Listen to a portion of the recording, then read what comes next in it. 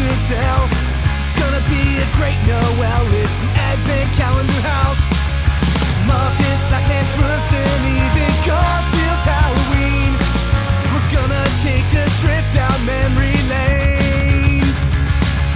Frosty, Rudolph, and a bunch you've probably never seen. It's Mike and pals that come to entertain. Turn the knob and lift the latch for fun and laughs that can't be matched. But just beware the icy patch. It's the Advent Calendar House. Welcome back to the Advent Calendar House, sponsored by Mountain Dan's Muskrat Stew, now with 40% less buckshot. We've got a doozy of a special for you today, so I'm begging of you, please join us on a magical journey back to 1986 with real-life Christmas angel Dolly Parton in her own TV movie, A Smoky Mountain Christmas. I am a little too interested in meeting Santa's wife, Mike Westfall, and joining me, because I found her asleep in my secret cabin, it's April Riley. Hey, April. Hey, how's it going? It's going great. Thank you for joining me. I forgot this was an hour and a half long. Did you forget or did you repress? It could be a little of both. And that's without the commercial breaks, folks. This was a 2-hour TV block. I don't know how they made this into a 2-hour movie. Very carefully. I don't know how they made this into a movie. We'll find out as we go, I guess. This aired Sunday, December 14th, 1986. That's ABC's Sunday Night Movie. Directed by Henry Winkler. I saw that and I was like, oh, okay, that's something, you know. That's really something. I didn't know how I missed that Fonzie directed this. This is the first movie he directed. So there's more then. There was more. You remember that movie Cop and a Half? No. I just remember like the trailer of it. He lifts the kid up, pulling over some trucker, and he says, "I'm your worst nightmare," an 8-year-old with a badge. I mean, that does sound along these lines. Yeah. I can see the parallels here. Yes. Henry Winkler liked making movies with children, and he worked well with them because... I would hope you worked well with him. Yeah. But let's hear your history with this special, and I guess Dolly Parton in general. Okay, so I love Dolly Parton. Love Dolly Parton. Like, I have a chinchilla named Jolene. Right. So, like, yeah, I love Dolly Parton. I have loved Dolly Parton for years. Most of her movies are spectacular. Like, for me, are wonderful. We do a lot of like her Christmas Many Colors, Coat of Many Colors, even the Netflix special that she put out last year. I tolerated. I love her music. We like our family vacations, like in her hometown, her home county, Sevier County, Tennessee. Like we go to Dollywood. We're like pass holders for Dollywood. So oh wow, I've never been. It's actually dull. It's a lot of fun. We are going next summer. Okay. And staying in the Smokies. So have the cinnamon bread. Have the cinnamon bread. Noted. Thank you. Bread. All right. But this particular movie, I cannot say I have a history with. I watched it for it's always been on my radar, but it's not readily available, and I understand why it's not readily available now.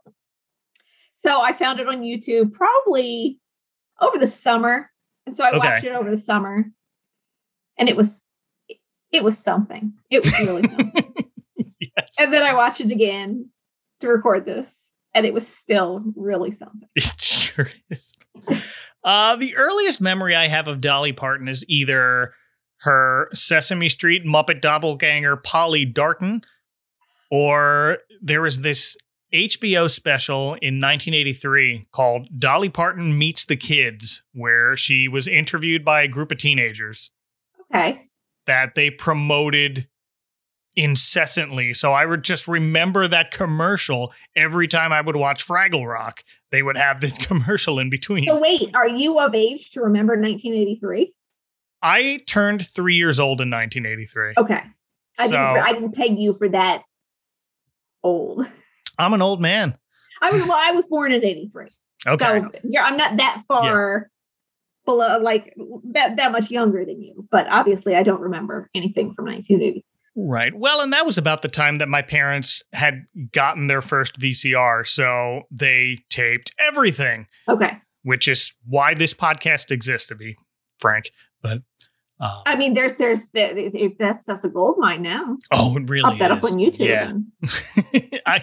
You pop the tab on that little tape, the videotape, and you never have to worry about recording over. There you go. Yep. Next time I'm up in Philly, I'm gonna kind of scour, see what they still have left. Nice. There are a few things. A few Christmases ago, my mom ripped a bunch of the specials that she had taped on DVD, so I have 2 of those. Okay. This is not on there. I remember watching it before, but as an adult, I forget when I first watched it. I feel like someone in college had it on tape, and I thought it was bonkers then, and it's bonkers now. It is. I do have a little story about that Netflix movie, Christmas on the Square, from last year. My daughter knows someone who's in the movie. Okay. You might have heard about her. She's the one that Dolly pulled out of the way of the oncoming car on set.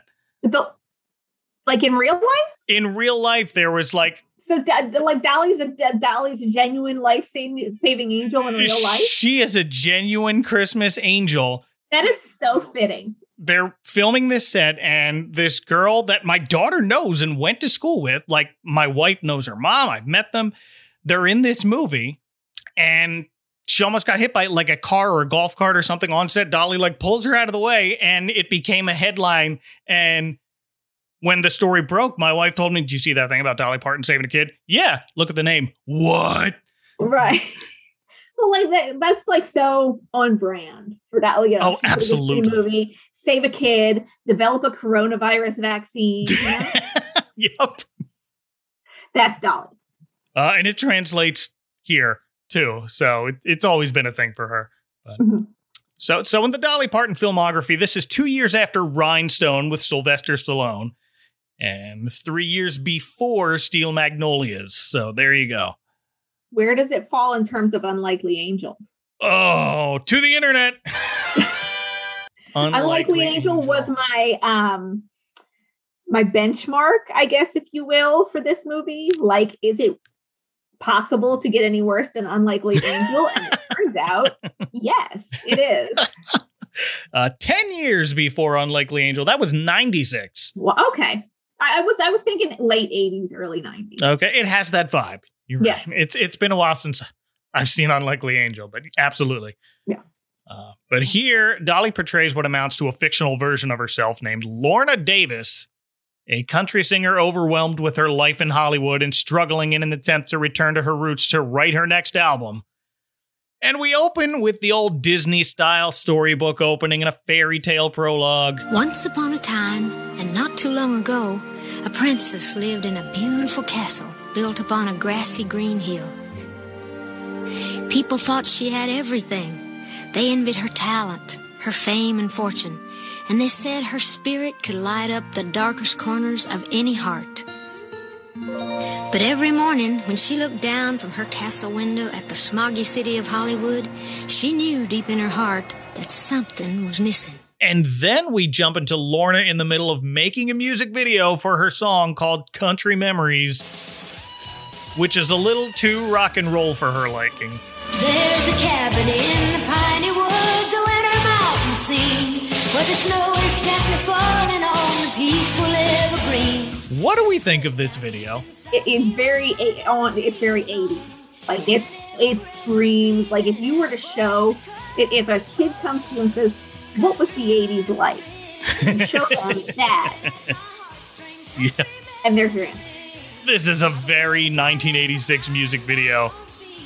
I was going to say this is the most 1986 music video, but then I looked up which video from 1986 won the video of the year that year, and it was Sledgehammer by Peter Gabriel. Okay, that's the most 1986 video.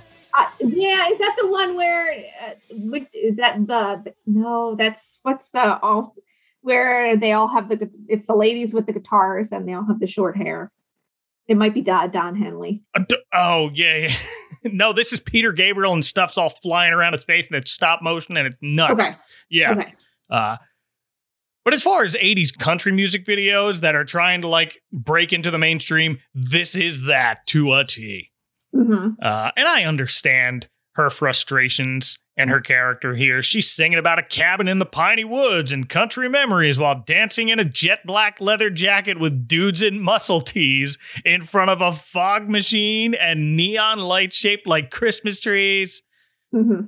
It's the classic something just wasn't right scenario, and she asks to cut, much to the dismay of her manager, Ned, and it's Renee Auberjonois. Sweetheart, this is what is hot. I am trying to cross you over. I don't know who that is. Like, the name sounds so familiar to me. I'm like, why? I looked up the cast. Did you watch Star Trek Deep Space Nine? No. He is Odo in Deep Space Nine. You probably know him best then as the voice of Chef Louis in The Little Mermaid, who sings about Les Poissons. Okay. Like, I knew the name sounded familiar, and maybe it's because of the Star. Now, I'm not big on Star Trek, but my husband is, so I think it was the Star Trek reference. My wife is the bigger Trekkie in the household than I am, but I know names and characters and basic ideas, but I know that one. And he last appeared on this podcast in the Smurfs Christmas special as the mysterious stranger who may or may not have been the devil. So that's a trip. Go listen to that. It's fun. Here he is, Lorna Davis's manager, Ned, who's trying to cross her over, he says. But Lorna convinces him to call off the video shoot. And while that's happening, we see this sleazy paparazzi photographer up in the rafters taking photos of her walking off the set. And it took me a minute to recognize him, especially because he's got this. I got it right away. Did you? Mm-hmm. He's got this thick mustache, but the voice gave it away when he started talking. It's Dan Hedaya. Murray's going to love this. Disgruntled Lorna storms off of set. Clueless is one of our favorite movies, and I probably, because it's also my 12-year-old daughter's favorite movie. So I got it right away. I've seen it so many times in the past. Okay. Yeah. No, as soon as he started talking, Dad from Clueless. Yeah. His finest role. But he's great. He's still working in his 80s. Really? What is he doing these days? The thing that I found him in, he was a goblin in Fantastic Beasts and Where to Find Them. That's intriguing. Yes. The last thing I can really remember him in was, what, Addams Family? He did Addams Family. Was Addams Family before or after The Usual Suspects? I don't know. Addams Family was what, 93? Addams Family was 91. No, really? I think so. Wow. That movie has aged well. It really has. We watched it again this year and last year, and it's just that's a great movie to watch every Halloween. Mm-hmm. That, and I'm more partial to Addams Family Values for some reason. Oh yeah, no, because it's the better movie. Right. It's like that's like Home Alone 2 for me. Yeah. You know? Oh, I love Addams Family Values. Yeah. But here, Dan Hedaya is Harry, a shady paparazzi photographer who tries to sneak up to Lorna's bedroom window that night. That got gross really quickly. He didn't try to sneak up. He did sneak up. He broke into her house. He committed multiple felonies in the process. You're right, he did. Well, she had to let him in. He's got a grappling hook trying to get up there. Runs into a few guard dogs who save him the trouble and chase him up the window themselves. While that's happening, she's on the phone with her childhood friend, Mary Lou, who we never meet and we never hear about again. No, except for she left her squirrel stew. Left her squirrel stew. Or, well, did she? I don't think that was her. We'll get to that. Yeah, but calls up her old friend to chat and asks if she could stay in her grandparents' old cabin in the Smoky Mountains. And it sounds like Mary Lou's happy to set her up over Christmas, so she can have a nice quiet place to get away from the world and reconnect with herself and her roots. And after she's off the phone, here's this paparazzi guy tapping at her window, begging to be let in so he doesn't get bitten by her guard dogs. And I guess because she recognizes him and doesn't want a grisly dog mauling on her conscience, she lets him in the house. I would have lived with the grizzly dog mauling. This part is the first clue that this movie might be taking a turn. There's a lot of yes, all men in this. Yeah, it gets so much worse. Oh yeah, like that's I think the soft intro into Yes All Men. Yep. So she goes yelling for her butler Vernon, who takes a handkerchief to grab Harry and escort him out, so as not to actually touch him, which I thought was a nice touch. Vernon is played by Douglas Seal. Do you know Douglas Seal? I do not. Or did you recognize his voice? Mm-mm. Once I say it and you think about his voice, it's going to hit you like that. He's the Sultan in Aladdin. Throw this creep out of here. It will be the most enormous pleasure, madam. Allow me, sir, to introduce you to the dog. the jacket. Oh, okay. Yeah. He's Yeah. got it, and it's just in his regular voice that he uses here. And a little closer to home, he was in Ernest Saves Christmas as Santa. Oh, Ernest. I Yeah. love Ernest. Yeah. Compared to other people, might not, but I do. No, Ernest is great. And that movie is Ernest Saves Christmas is my favorite Ernest movie. I like the Halloween. Oh, the Scared Stupid. Yeah. Yeah, 'Cause that's a I good one still too. refer to milk as Miak. Like all these. Well, after that excitement, Lorna quickly packs her bags and gets out of there without telling anyone else where she's going. Accidentally smashes a window with her guitar case on the way out, which will come up again later. For now, we cut to Lorna cruising in her friend's old pickup truck through the snow-covered Smoky Mountains of Tennessee. She's wearing sunglasses and a shawl over her head, hoping not to be recognized in a very classic Hollywood, I hope no one recognizes me look. But unfortunately, she's cruising a little too fast and gets pulled over by Sheriff John Jensen. And if you thought the guy sneaking up to her bedroom window was a creep, y'all ain't seen nothing yet. No, he gets me. Yes, man. You look awfully familiar.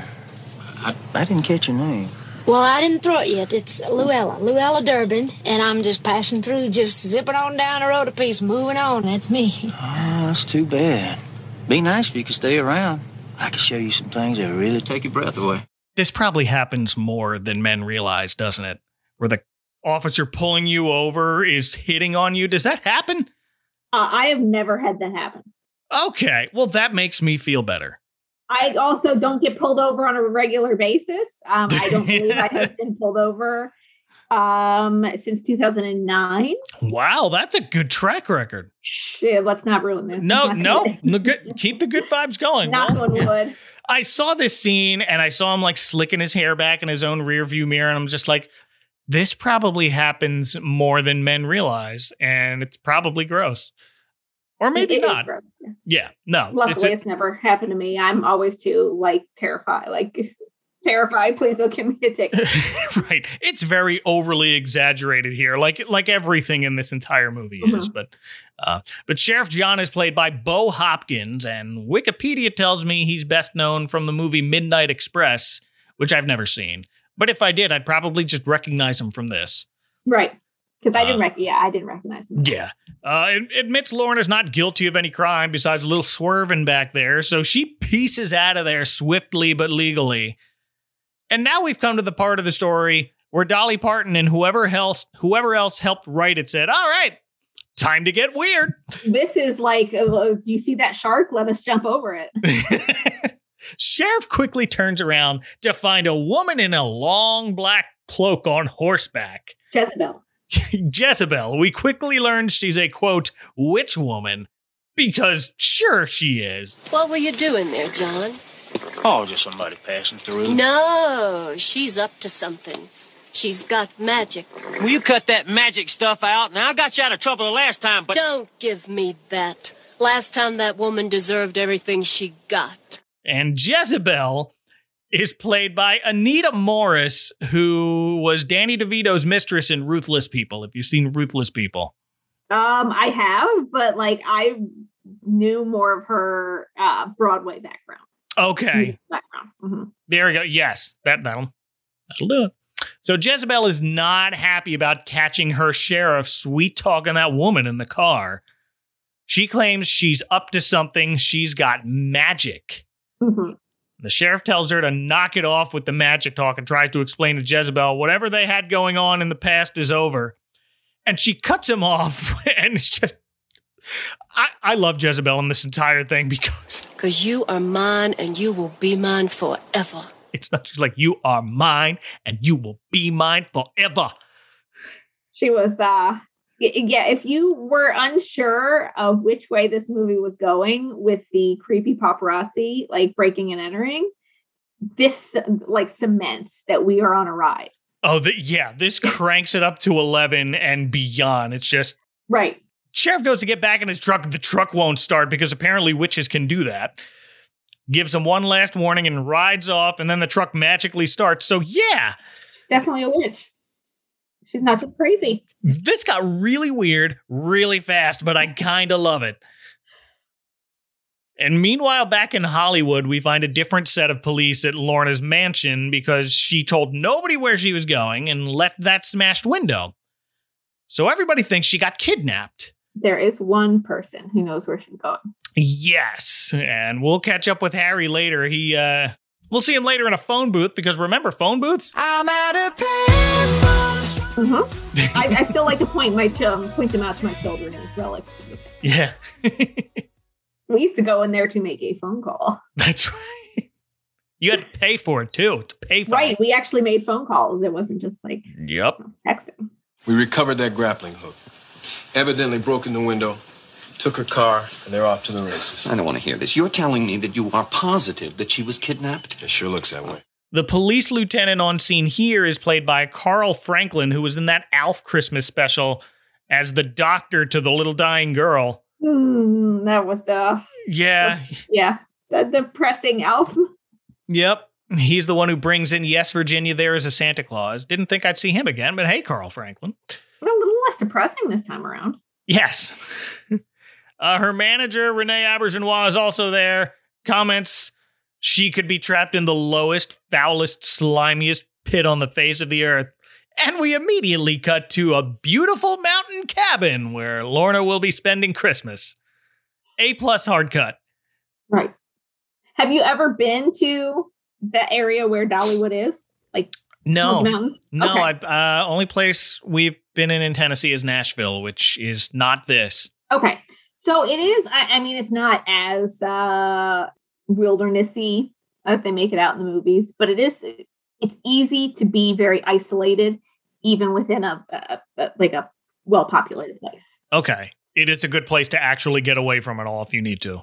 It is. It absolutely is. Like we get a cabin every time, and the way the roads are, your cabin, you might be 500 yards from another cabin, but you don't realize it. Oh, wow. Nice. And it looks like her friends set it up nice and cozy for her, including, we mentioned, a warm pot of squirrel stew. And it's just, it was normal. She was just like, oh, look, squirrel stew. Like here it is, this movie or a music star. And it's like, oh, a nice pot of squirrel stew. Well, she's getting back to her roots. I figure like, even if my roots included squirrel stew, if I hit it big, like I am moving far, far away from squirrel stew for the rest of my life. So you have never eaten squirrel either? I have not eaten squirrel stew, and I can promise you won't find it in any menus in Sevier County, Tennessee. But she's exhausted, goes right to bed, and we cut to her asleep that night. When the thought-to-be-vacant cabin's current occupants return home, it's a group of 7 young children who walk in and find a beautiful woman asleep across their bed. And surprise everyone, the Dolly Parton Christmas movie is now Snow White. It took me way too long to figure out the theme of this movie. Like at the end of this, my husband was like, you realize it's Snow White? And I'm like, what? As soon as they all came in and I realized there are 7 of them, we're doing Snow White again. I never stopped to count the children. And I was like, there's 7 children? He's like, yes, there are 7 children. Color me shocked. The youngest of these kids, a little girl named Mary, proclaims, I know who she is. She's the angel. Not an angel, the angel. The Christmas angel. The Christmas angel. We don't get to find out exactly what she means by that, because this is where we cut to commercial. Did yours have commercials? No. Okay. But it has those little... cut. They kind of zooms out into the storybook. Okay. And is it where the pictures like get put in the storybook, or is that different? Yes. Okay. And when we come back, Lorna's talking with the kids, asking them where their parents are, and we get the dismissive, they're on a trip. I'll spoil it now, they're dead. And these kids have been fending for themselves since. And it's just a natural occurrence to Lorna. Yeah, well... Nothing odd about these kids in the woods. Well, she doesn't want to be found out any more than they do, so they kind of make an agreement not to tell anybody about each other. But at some point, like, the adult in you kicks in and you're like, I just don't feel like this is a good situation for children to be in. Yeah, I feel like her thought process in this is like, we will figure out what to do with y'all after Christmas. For now, let's lay low. Right. Her privacy, her quiet time is more important than where these children belong. And yeah, yep. But let's meet the kids. I'll go youngest to oldest because starting with little Mary, played by Ashley Bank, who's also little Phoebe from the Monster Squad. Why does this sound familiar? Have you seen the Monster Squad? I haven't. Oh, you need to watch Monster Squad. Okay. Oh, it's so fun. But she's like the little sister to the boys in that movie. Okay. We have Buster, a tiny little boy with long red hair, played by Micah Rowe. A beautiful angel. Who was also on an episode of Beverly Hills 90210 as little Spencer Scanlon. You might remember his older brother, Scott, who accidentally shot himself. Oh, yeah, the one with Brian Austin Green. He was like, yeah, oh my God, I like that. Yeah. I never watched that show. That is like the only clip I remember of that show at all. So he's that kid's little brother in that. Nice. Okay, that's very obscure. Next, we have Jasper, the one kid I immediately recognized. It's tiny baby Danny Cooksey. Personally, I don't believe in angels. But after seeing you, well, walks like a duck, talks like a duck, very pretty duck. Maybe you are an angel. Now, you are quite the little philosopher, ain't you? I don't. Do you know? Did you watch Salute Your Shorts? I did watch Saluma. Yeah, back in Nickelodeon back in the day. It's Tiny Budnick. Oh, no. Now you see it? Yes. Yeah, Danny Cooksey is also famous for being the voice of Montana Max on Tiny Toon Adventures. Okay, I remember, like, this is all very 90s. Yeah, so this is him a few years before. He hasn't quite hit puberty yet, and he's little, but he spends the entire movie flirting with Dolly Parton. Mm-hmm. Can't say I blame him. And he's not rude about it. Just kids got moxie. Mm-hmm. You gotta shoot your shot. There it is. In the middle, we have String Bean, who's the only black kid in the group. Right. He's a friend of the siblings. They took him in as one of their own. We'll just make believe you're a regular person. But I am. String Bean is played by Mark D. Robinson, and this is his only credit on IMDb. Hopefully he's doing well. Yeah, I hope so, too. But he did fantastic in this. The only other sister, Cindy, is Jenny James. She's beautiful. And it took me a minute, but I eventually recognized her. April, have you ever seen the Hug-a-Bunch movie? No, I have not. I have not heard of the Hug-a-Bunch movie. Oh, do you know what the Hug-a-Bunch was? No. They were these little stuffed toys. They looked like little dolls. They were plush. I thought they were very creepy, but they were a thing around 1985, and they had a TV movie that was bonkers. Okay. My wife loved that movie. It's got a subplot of, hey, kid, your grandma's getting old, and we're putting her in a home. Oh. And then, like, she'd get whisked off to Hug-a-Land to find a cure for old age. To make her younger again. It's so nuts. That sounds a lot like the Elf Christmas special. Yeah, it's got parallels. Oh, go find the Hug-a-Bunch movie, people. We have Fred, the second oldest. Mary says they call him Beef because he's so big, which, great, way to fat shame your brother. Mm. And then no one ever calls him Beef again in this, so I don't know why that line is in here. There's a lot of things that you're like, I don't know why this is in here. Yeah. Can I ask you a question? Where are your parents? Well, they're on a trip. Yeah, that's it. Fred is played by Daryl Bartley, who was on the show Small Wonder as a nerdy kid who's got a crush on Vicky. Vicky! Yeah. Yes, I remember Small Wonder. Yep. Yeah, that was the robot sister. Yes. And now Daryl Bartley is a visual effects artist who's worked on Avatar, Life of Pi, and Prometheus. A little behind the scenes action. Yeah. And finally, the oldest brother, Jake, played by Chad Sheets, whom I recognized as one of the kids in Meatballs Part 2. Now, you can stay and have supper if you like, ma'am. It really smells good. But then I'm going to have to ask you to leave. And if you don't, we'll just have to call the police. I unfortunately have some sad news about Chad Sheets. He died at age 26 of colon cancer on Christmas Eve. That's awful. Oh, Yeah. that's even worse. Yeah. Yeah. So like 26 colon cancer Christmas Eve. That's a rough one. Rough trifecta. But here he is, Jake, the closest thing to a father figure these kids have. He's in like his early teens, I'm guessing. And he's very cautious about Lorna. Doesn't warm up to her as quickly as the others. He's got abandonment issues. Sure. He does invite her to stay for supper and spend the night, but after that, he says, we're going to have to call the police. In the cabin that you're breaking and entering in? Right. Like, this is not your cabin, child. Yeah. This is where she makes the kids a deal. She won't tell anyone they're there without any parents, as long as none of them tell anyone she's hiding out there, and then they'll figure out what to do with the kids after Christmas. I feel like there was like more solid ground that she could have stood with them, but I guess that's one way to do it. Right. But here's also where Mary explains right before their mama, went away, she said an angel would come down to take care of them all. And Lorna has to gently explain she's not an angel. She's staying until after Christmas, and then they'll figure something out. Mm-hmm. And then Jake spends a good bit of the next hour warning Lorna not to get the younger kids' hopes up. And that leads her coming up with a song on the fly called Look on the Bright Side. But together we can build a better future. If we care enough, I know we'll make it work. So look on the bright side, be on the right side. I think that was one redeeming part of this, was it had some solid tunes in it. They do, and unfortunately, none of them got released officially.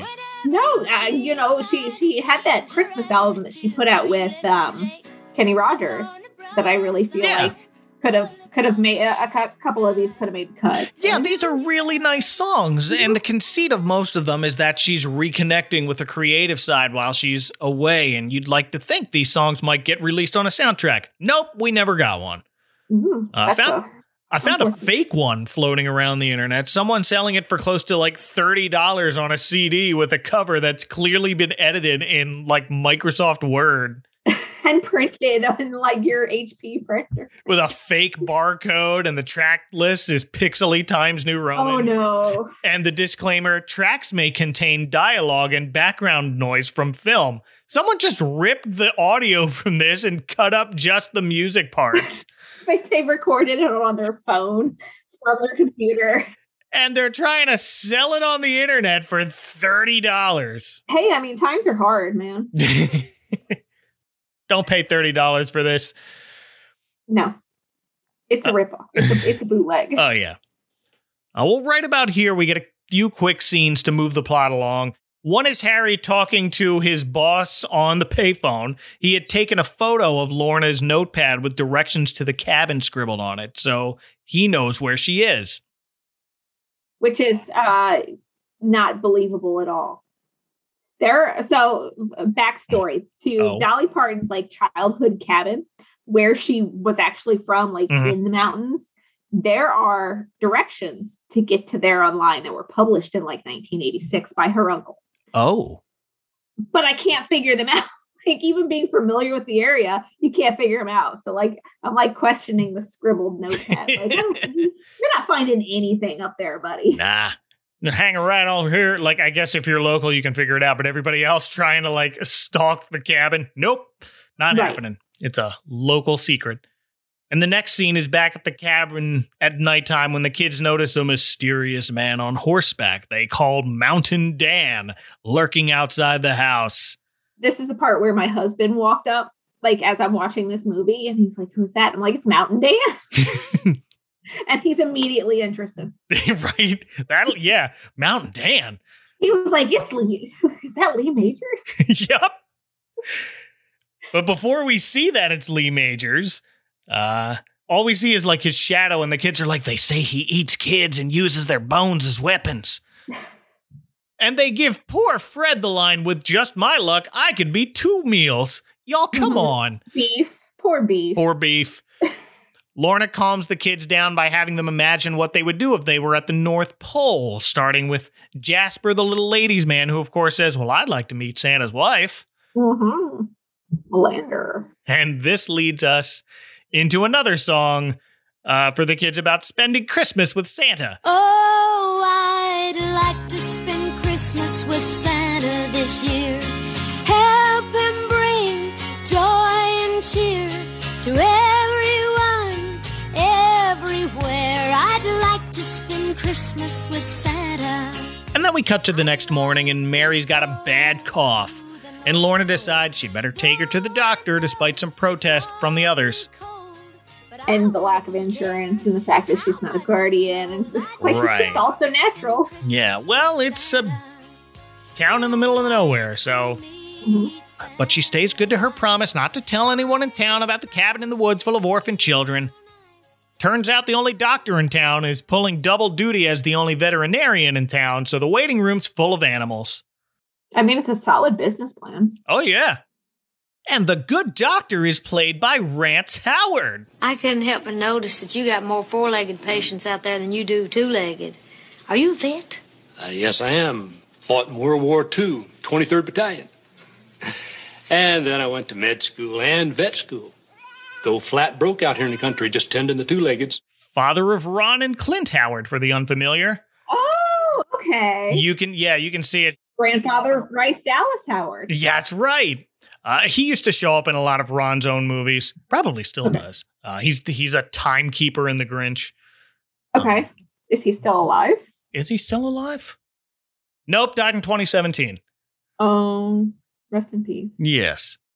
My favorite part of this scene is a couple of 4-H kids in the waiting room after learning Mary's got a cold recommend, change your feed. Change your feed. That's good advice. Where'd you boys get so smart? 4-H. Ouch. Were you in 4-H? I was not. No, I neither. I didn't grow up in a rural enough area. No, I was also too suburban. They had 4-H fairs close enough to where I lived in New Jersey where we would go to them sometimes, like, especially as an adult, my brother's band would play at them. But so there's a, depending on where you're at or there was a dairy farm somewhere in South Jersey near like Mount Laurel. Okay. Yeah. Area. And that I saw Cow Be Born there once. So if that counts for 4-H. Yeah. Nope. That would be 4-H. Okay. That's my foray into 4-H. Okay. Cowbirth in New Jersey. I lived near Clementon Park, if you're familiar. Okay. Yeah. Well, after leaving the doctor, Lorna runs into the sheriff again, who has to get all up in her business with, I know everyone in town. Who are you staying with? He lets him go and heads into a bar, and hey, Harry's arrived in town, and he heads into the bar too, where he has a chat with the bartender about lending him a four-wheeler so he can navigate the mountains. You know, I'd be real careful if I was you driving around these mountains up here in this time of year. You're telling me. I nearly didn't make it up here. Yep, you're going to need a four-wheeler. And I bet you're just the one that's going to rent it to me. Yep. The bartender is played by Claude Earl Jones, who is also in an episode of Seinfeld as Jerry's high school gym teacher who officiates a race match between Jerry and his old rival, if you remember the race episode. Okay, so Seinfeld wasn't my jam. Okay. I have never watched like a full Seinfeld episode. I'm pretty sure that's a pretty famous episode. It's one that stands out to me. I haven't watched all of them, but that's one that I can remember off the top of my head. Okay. And also making an appearance in the bar is Jezebel, who gives the sheriff another talking to and shatters everyone's glasses in the place with a flick of her finger. They're drinking glasses. They're beer glasses. And then just leaves, and everybody reacts like, no, not again. Like, this is a regular thing. Right. It should have gotten, even the bartender's like, I knew I should have gotten plastic cups. Right. Smoky Mountain Christmas, starring Dolly Parton, will continue. Your trip to the Smokies really isn't complete unless you visit Dollywood and share a family treat. It's a magic place, good times for everyone. So come on out, enjoy a day of Smoky Mountain fun. See your favorite music stars, meet my family, and discover traditions that used to be. Get away to Dollywood, it's home's fun. In the heart of the Smokies, 5 miles north of Gatlinburg. And now, Smoky Mountain Christmas continues. Back at the cabin, Lorna and the kids are decorating a Christmas tree they must have cut from outside. She has a moment where she tells Cindy how pretty she is, and she finds some pictures she's drawn. And Cindy's not very confident in her looks or her talent, so Lorna plays her song called Pretty Is as Pretty Does. When you look in the mirror, I just wonder what you see. I wonder if you even know that you're beautiful to me. And sets her up in a little room. Yeah, sets her up a little room. I want to talk about this scene for a little bit, because part of this is she's helping Cindy try on one of Lorna's dresses that she's making her for Christmas, and she helps her hang a blanket in front of her bed, presenting it as making Cindy her own room. So that does have a backstory. When you go to Dollywood, there's a replica of the cabin that she grew up in Sevier County. And I don't know how they produced 12 children in a cabin that small. Like, not how they fit them in, but like where they produced 12 children. It's literally like the size of my bedroom and my sitting room. It's so small, and it's one bedroom. Like, they had a bed, and it's like, where did you put them? Where did you make more of them? Right. Yeah. And so like all she got in terms of a room was just hanging a sheet in a corner. Yeah. And she tells a version of that story here, but I feel like this is a very thoughtful scene that might have gotten lost on some people who've watched this. Here's an adult woman looking out for the oldest girl in this family of mostly boys, and she's going to need her own space as she gets older. So I appreciated that. Mm-hmm. And I just think it ties into, if you know enough about her, it ties into, because I know she had sisters, like she had 3 or 4, but I think she had majority brothers. Like, she had a youngest sister, and then she had one of the oldest kids was a sister. Okay. But I think there were a lot of brothers in that family. Okay. Yeah, definitely a lot of parallels from what I know about her life growing up. She tried to embed into this story. So it fits very nicely here. Mm-hmm. And now let's get weird again. Lorna! Because that night, Lorna hears someone calling her name from outside, and it's Jezebel. Can you hear me? Lorna? Who puts her under this trance and makes Lorna follow her through the woods to some river rapids. But just before Lorna's about to zombie walk right off a cliff, she's rescued by Mountain Dan, and it's Lee Majors. It's okay. Don't say a word. Just drink this. Why? Because it's good for you. Because I said so. The $6 million man himself. So I don't know a lot about Lee Majors, except for Scrooged, where he's at the, Yep. So my husband's like, oh, Lee Majors from whatever he said. And I was like, oh, you mean from Scrooge? She's like, oh, yeah. We're going to come back to Scrooged a little bit later. I just remember, like, the movie, the movie trailer they show at the beginning of Scrooge. Yes. No, he was the $6 million man, Colonel Steve Austin. No relation. Dude, yeah, just don't get him confused with Stone Cold Steve Austin. Lorna wakes up surprised, and Mountain Dan hands her a tin cup and tells her to drink it, quote, because it's good for you, because I said so. Not selling me on it, Mountain Dan. I mean, he sold her. Yeah, well, and she recognizes the drink as wild root herbs. And it turns out Dan knows who Lorna is, explaining he just lives in the mountains, not another planet. Mm-hmm. Nobody else in town knows who she is. No. But apparently Mountain Dan can get like Cosmo or people or whatever they had back then. Well, that does get explained later too, now that I think about it. But for now, he explains he's been keeping an eye on the kids from afar for the last 6 months after they escaped from a children's home. And Lorna invites him to come meet the kids for real the next day while they decorate the cabin for Christmas. And sure enough, he shows up the following morning and Jake greets him at the door with a shotgun. But it's little Mary who orders Dan to come in and watch your step. Open that bag real slow. I think Mary's my favorite. Yeah. It's okay to have favorites if they're not your kids.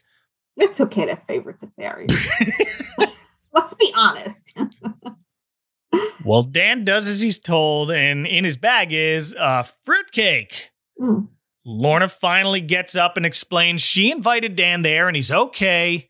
We cut to that night as everyone's decorating and Lorna sings our title track. I'm dreaming of a Smoky Mountain Christmas with the kids around the fireplace stringing popcorn for the tree. The audio of the song is studio quality, but it's no good ripping it straight from the movie because they all talk to it. Dan gets acquainted with some kids during the verses, so... Yep. So, but if you do spend $30 on the bootleg CD, you'll find this out yourself. Yeah.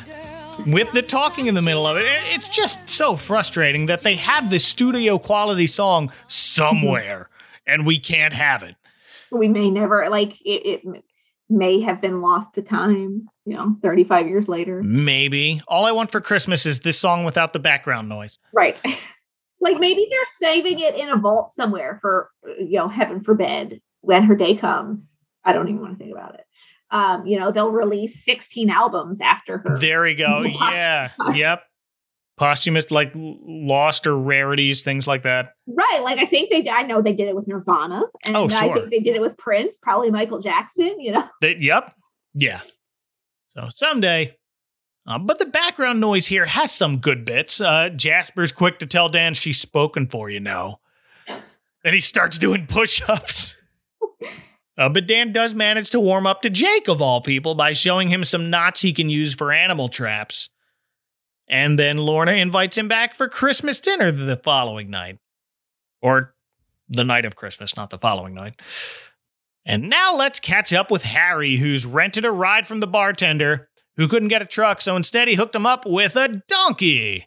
All the horses were spoken. I guess so. Mountain Dan's horse and Jezebel's horse. Yep.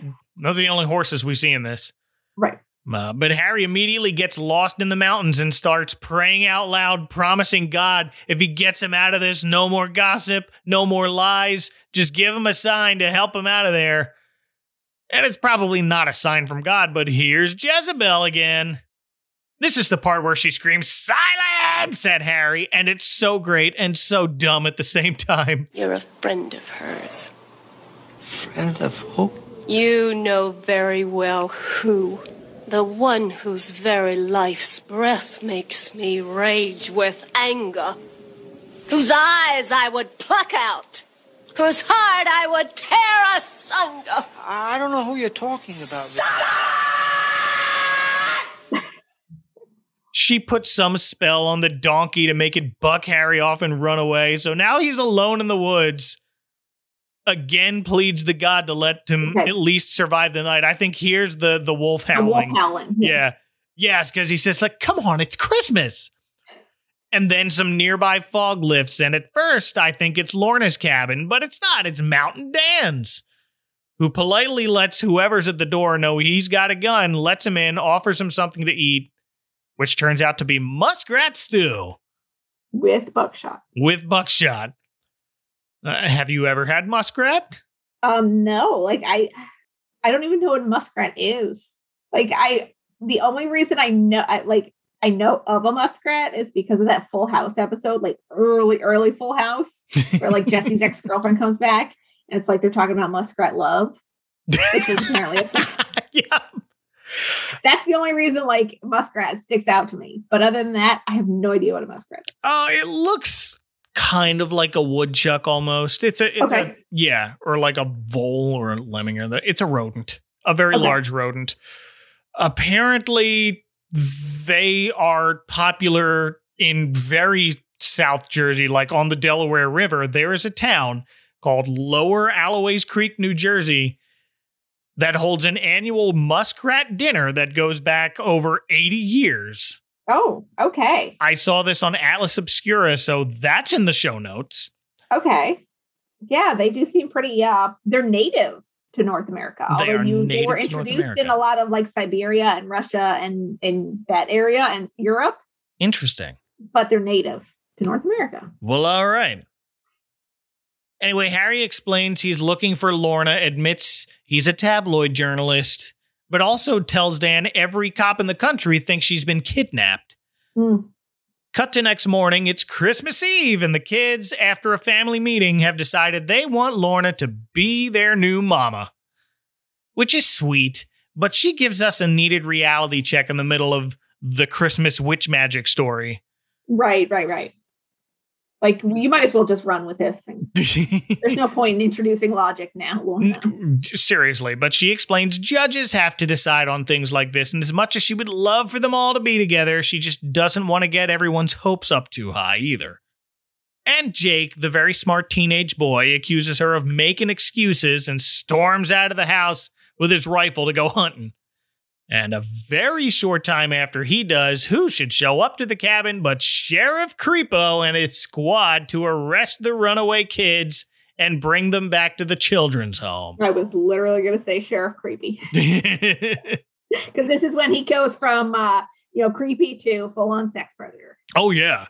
He even fires a warning shot outside, before going after a group of children. Mm-hmm.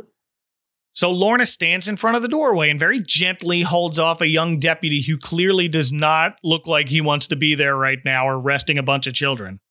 Gently, but with meaning, turns him around, tells him, why don't you just go home?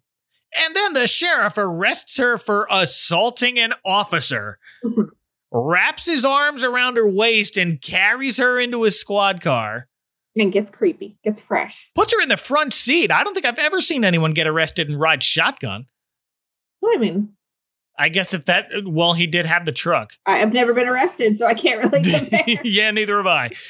But speaking of shotgun, Jake's hiding with his and watching on the outside as the deputies who really didn't want to take children into custody take children into custody. Oh, he's not just watching from the outside. He's ready to shoot people. Yeah, he's ready. He's aiming. He cocks it back, but Mountain Dan lowers Jake's gun and quietly tells him there's a better way. No murder.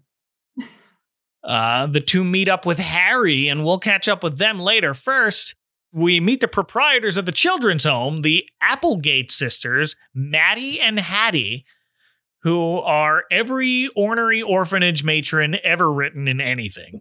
Yes. They do not like children, although they run an orphanage. Right. Maddie, get the correspondence file. I got it right here, Hattie. I don't see no sign of any inspection. Oh, that's surprising. Well, it's sort of a surprise inspection, it being Christmas and all. They have also both played ornery teachers in other things. So Maddie is Jeannie Heppel, who was a teacher in a CBS school break special, also directed by Henry Winkler, starring a drunk driving Scott Baio. On brand. And Hattie is Linda Hoy, who was Kevin Arnold's homeroom teacher on The Wonder Years.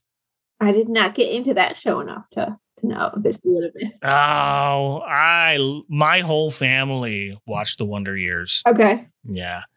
So I recognized her when I saw her. I'm like, she's from something. And when I looked it up, teacher from The Wonder Years. Yeah. They shove the kids inside, but that night we see Dan and Jake trying to figure out how to sneak him out of there. They send in Harry posing as a child welfare inspector who finds out they're splitting up the kids in the morning. So their next move is to go bust Lorna out of jail. But first, let's check in on our favorite witch woman, who's going full Snow White now and baking a poison apple pie. To deliver it as an old woman. Yes, just to put some Halloween into your Christmas movie. This scene. Here, kitty. How's this? She's got a boiling cauldron. Mm-hmm. She drops a frog in it. Gets something out of a goblet. Candles are lit on the stairs behind her. There's a black cat. Yeah, it's full on. This whole scene is so corny, but I like it. Yeah, same. She then goes to the county jail disguised as an old woman played by Jean Spiegelhauer, Rance's wife. Aww. So Ron Howard's mother. Yeah, Fonzie bringing in both his pals' parents. Can I help you, ma'am? I just want to wish you a Merry Christmas. The Grinch was dedicated to her memory. Okay, so she is also passed on. She is also no longer with us. Okay. And while we're making connections, if you remember the fake TV special in Scrooge that you talk about where Lee Majors is in there and he saves Santa, Jean Spiegelhauer was Mrs. Claus. Okay. And she was also a librarian in Matilda. Okay. So she shows up at the jail to distract the sheriff by making the police radio put out a fake call about a prison break. And the sheriff blows off the call right in front of this old woman.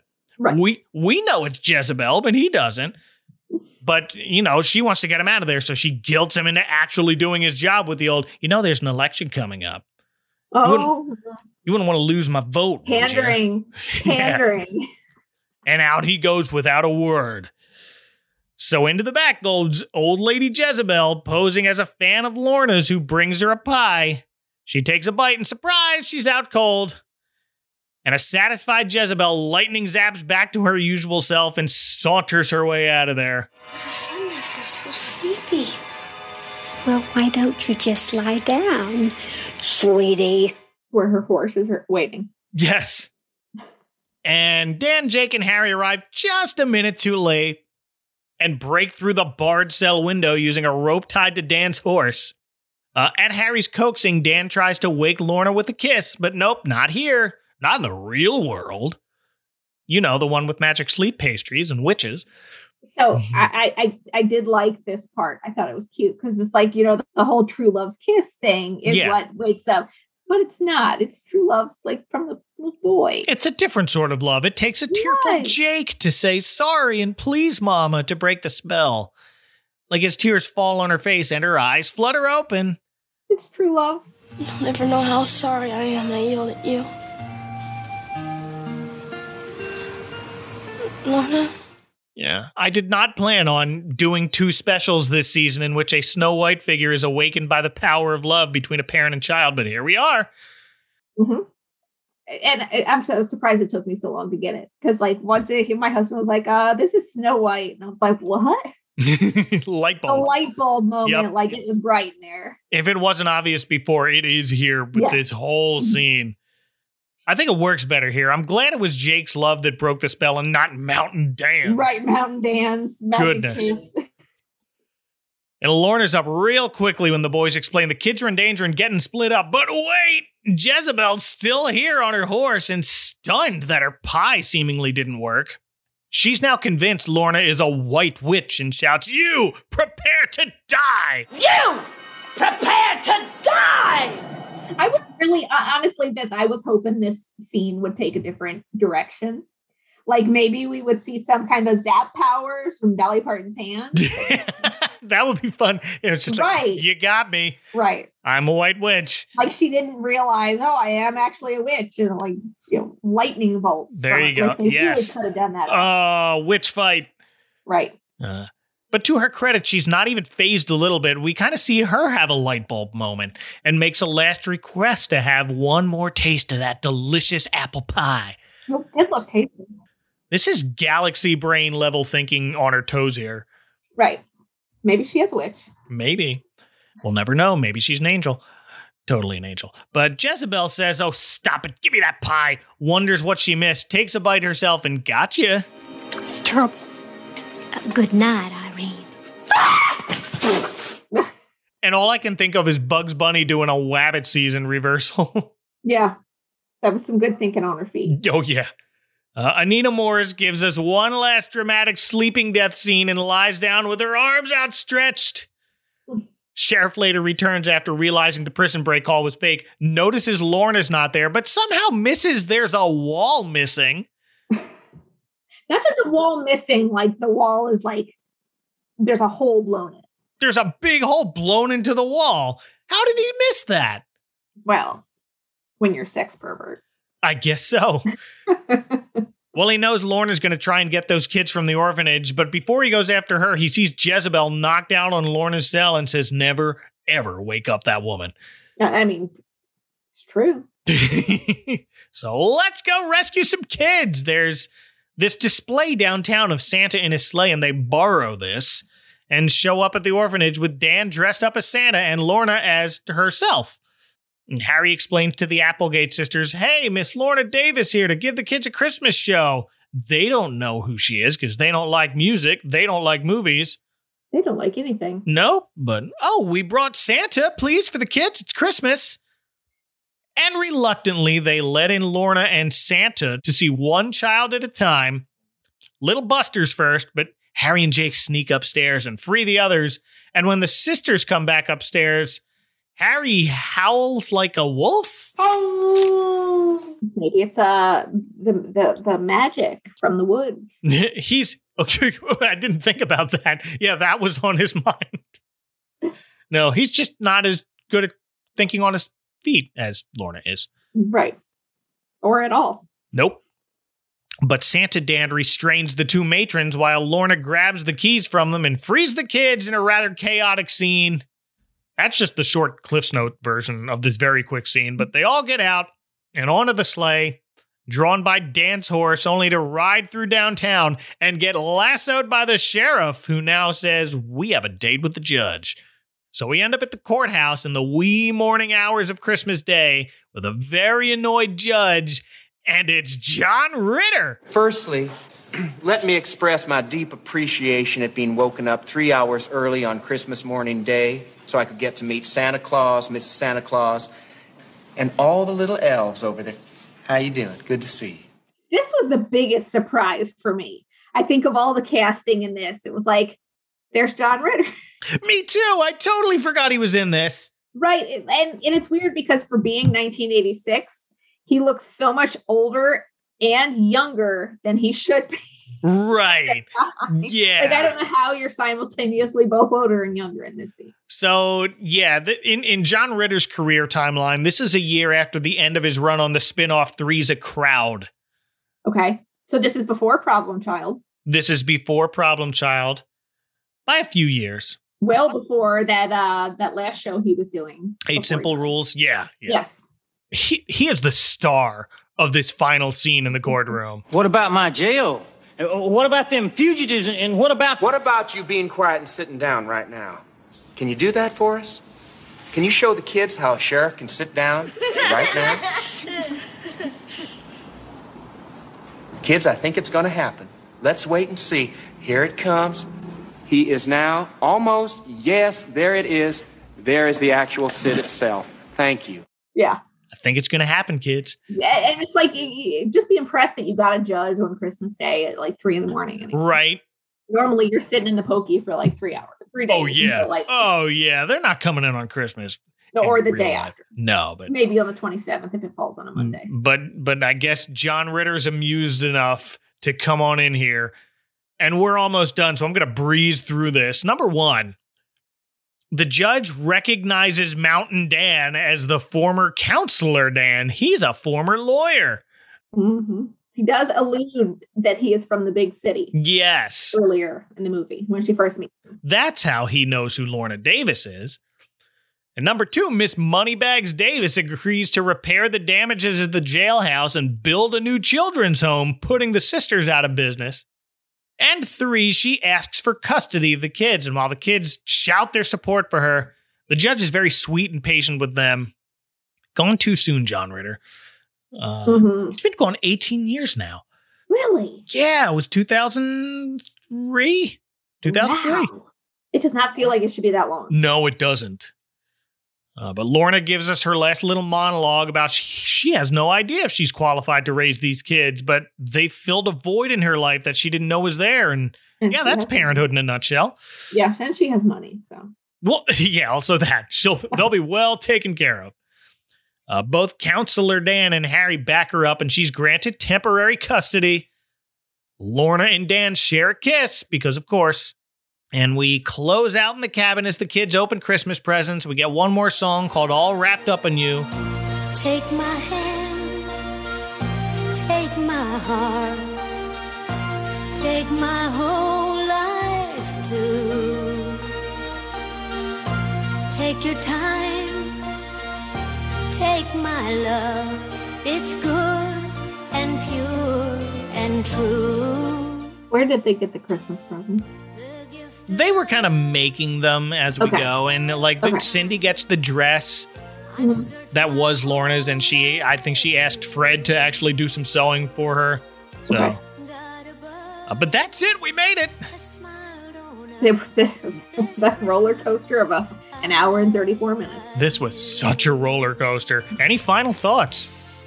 I honestly could probably go my whole life without ever watching this movie again. It's worth one watch through. It is because I think you really need to, like, you do a great job of describing it, but to understand the complexity of what we're witnessing. It's a lot. It is. You really, I think it's like it's a train wreck you have to watch yourself. Yeah. Well, there's definitely an audience for this. It's not hard to find online if you go looking for it, but really, this was an ABC movie. You could put this on Disney Plus. Mm-hmm. That would be a good home for it. I wonder if they, like, did you get a really poor quality version? Oh, okay. It was horrible. Yeah, because my husband's like, what is this? I'm like, well, it's from a VHS tape from 1986 uploaded to YouTube. So a few years ago. I wonder if there is a decent quality version of it out there. Like, probably not. Well, they did get a VHS release. Okay. But that's it. This one was taped off the TV. You can tell. Right. I mean, it wasn't as bad as, say, I think when we watched the Wienerville holiday special and it had the fuzz along the bottom. Oh, yeah, that was bad. No. That was nostalgic. No, this was, That brought back memories. Yeah. But thank you, April, for taking this trip with me. It was a doozy. It really was, yeah. I mean, like I said, it took the number one spot of Unlikely Angel as Dolly Parton's most eclectic movie. There you go. Well, April, if people want to hide out with you in a cabin in the woods where no one will know to look for you, where can they find you on the internet? You can find me on Twitter at where to next April. The number 2 is the 2. Or on Instagram at Mother Christmas Cosplay. Thank you so much again. This was fun. Yes, thank you for having me. Well, you can find show notes for all the tangents we went on today at adventcalendar.house. You can say hi on Twitter at adventcalhouse. And don't miss another exciting episode in just a couple of days. I'd really pity a fool who'd missed it. Until then, for April Riley, live from my newly renovated open-air jail cell, this is Mike Westfall reminding you to mind the icy patch, watch your speed, and please don't ever accept free baked goods from strangers. Good night, y'all. And now, these messages. Hello, this is Todd Killian from the Christmas Clatter podcast. What makes Christmas special to you? Is it the movies or the music, the food or family, the gifts or decorations? Maybe those quiet moments of reflection. Whatever it is, join me for Christmas Clatter, a monthly podcast dedicated to everything that makes Christmas special. Visit ChristmasClatter.com for all social media links and find Christmas Clatter Podcast on all podcast apps. Thank you, and remember, keep Christmas hope alive every day. Do you like podcasts about Christmas? Uh-huh. Do you like podcasts about movies? Uh-huh. Well, we have a podcast for you. I'm intrigued. I'm John. And I'm Ben. And we're the hosts of Santa by the Minute, the only podcast that breaks down 1985's Santa Claus the movie 1 minute at a time. The holiday classic starring John Lithgow. It certainly should be. Dudley Moore. Isn't it self-explanatory? I'm an elf. An elf? Yes. And David Huddleston. Hold on tight and don't worry. You'll be as safe here as you are in your own home. You won't want to miss as Ben and I talk about 1 minute of the movie every single week. Stop! Are you insane? We post a brand new episode every Wednesday, and every episode is... for free! Next time on the Advent Calendar House... He sees you when you're sleeping. He knows when you're awake. It's a holiday special for the kid in all of us. Mr. T and Emmanuel Lewis in A Christmas Dream.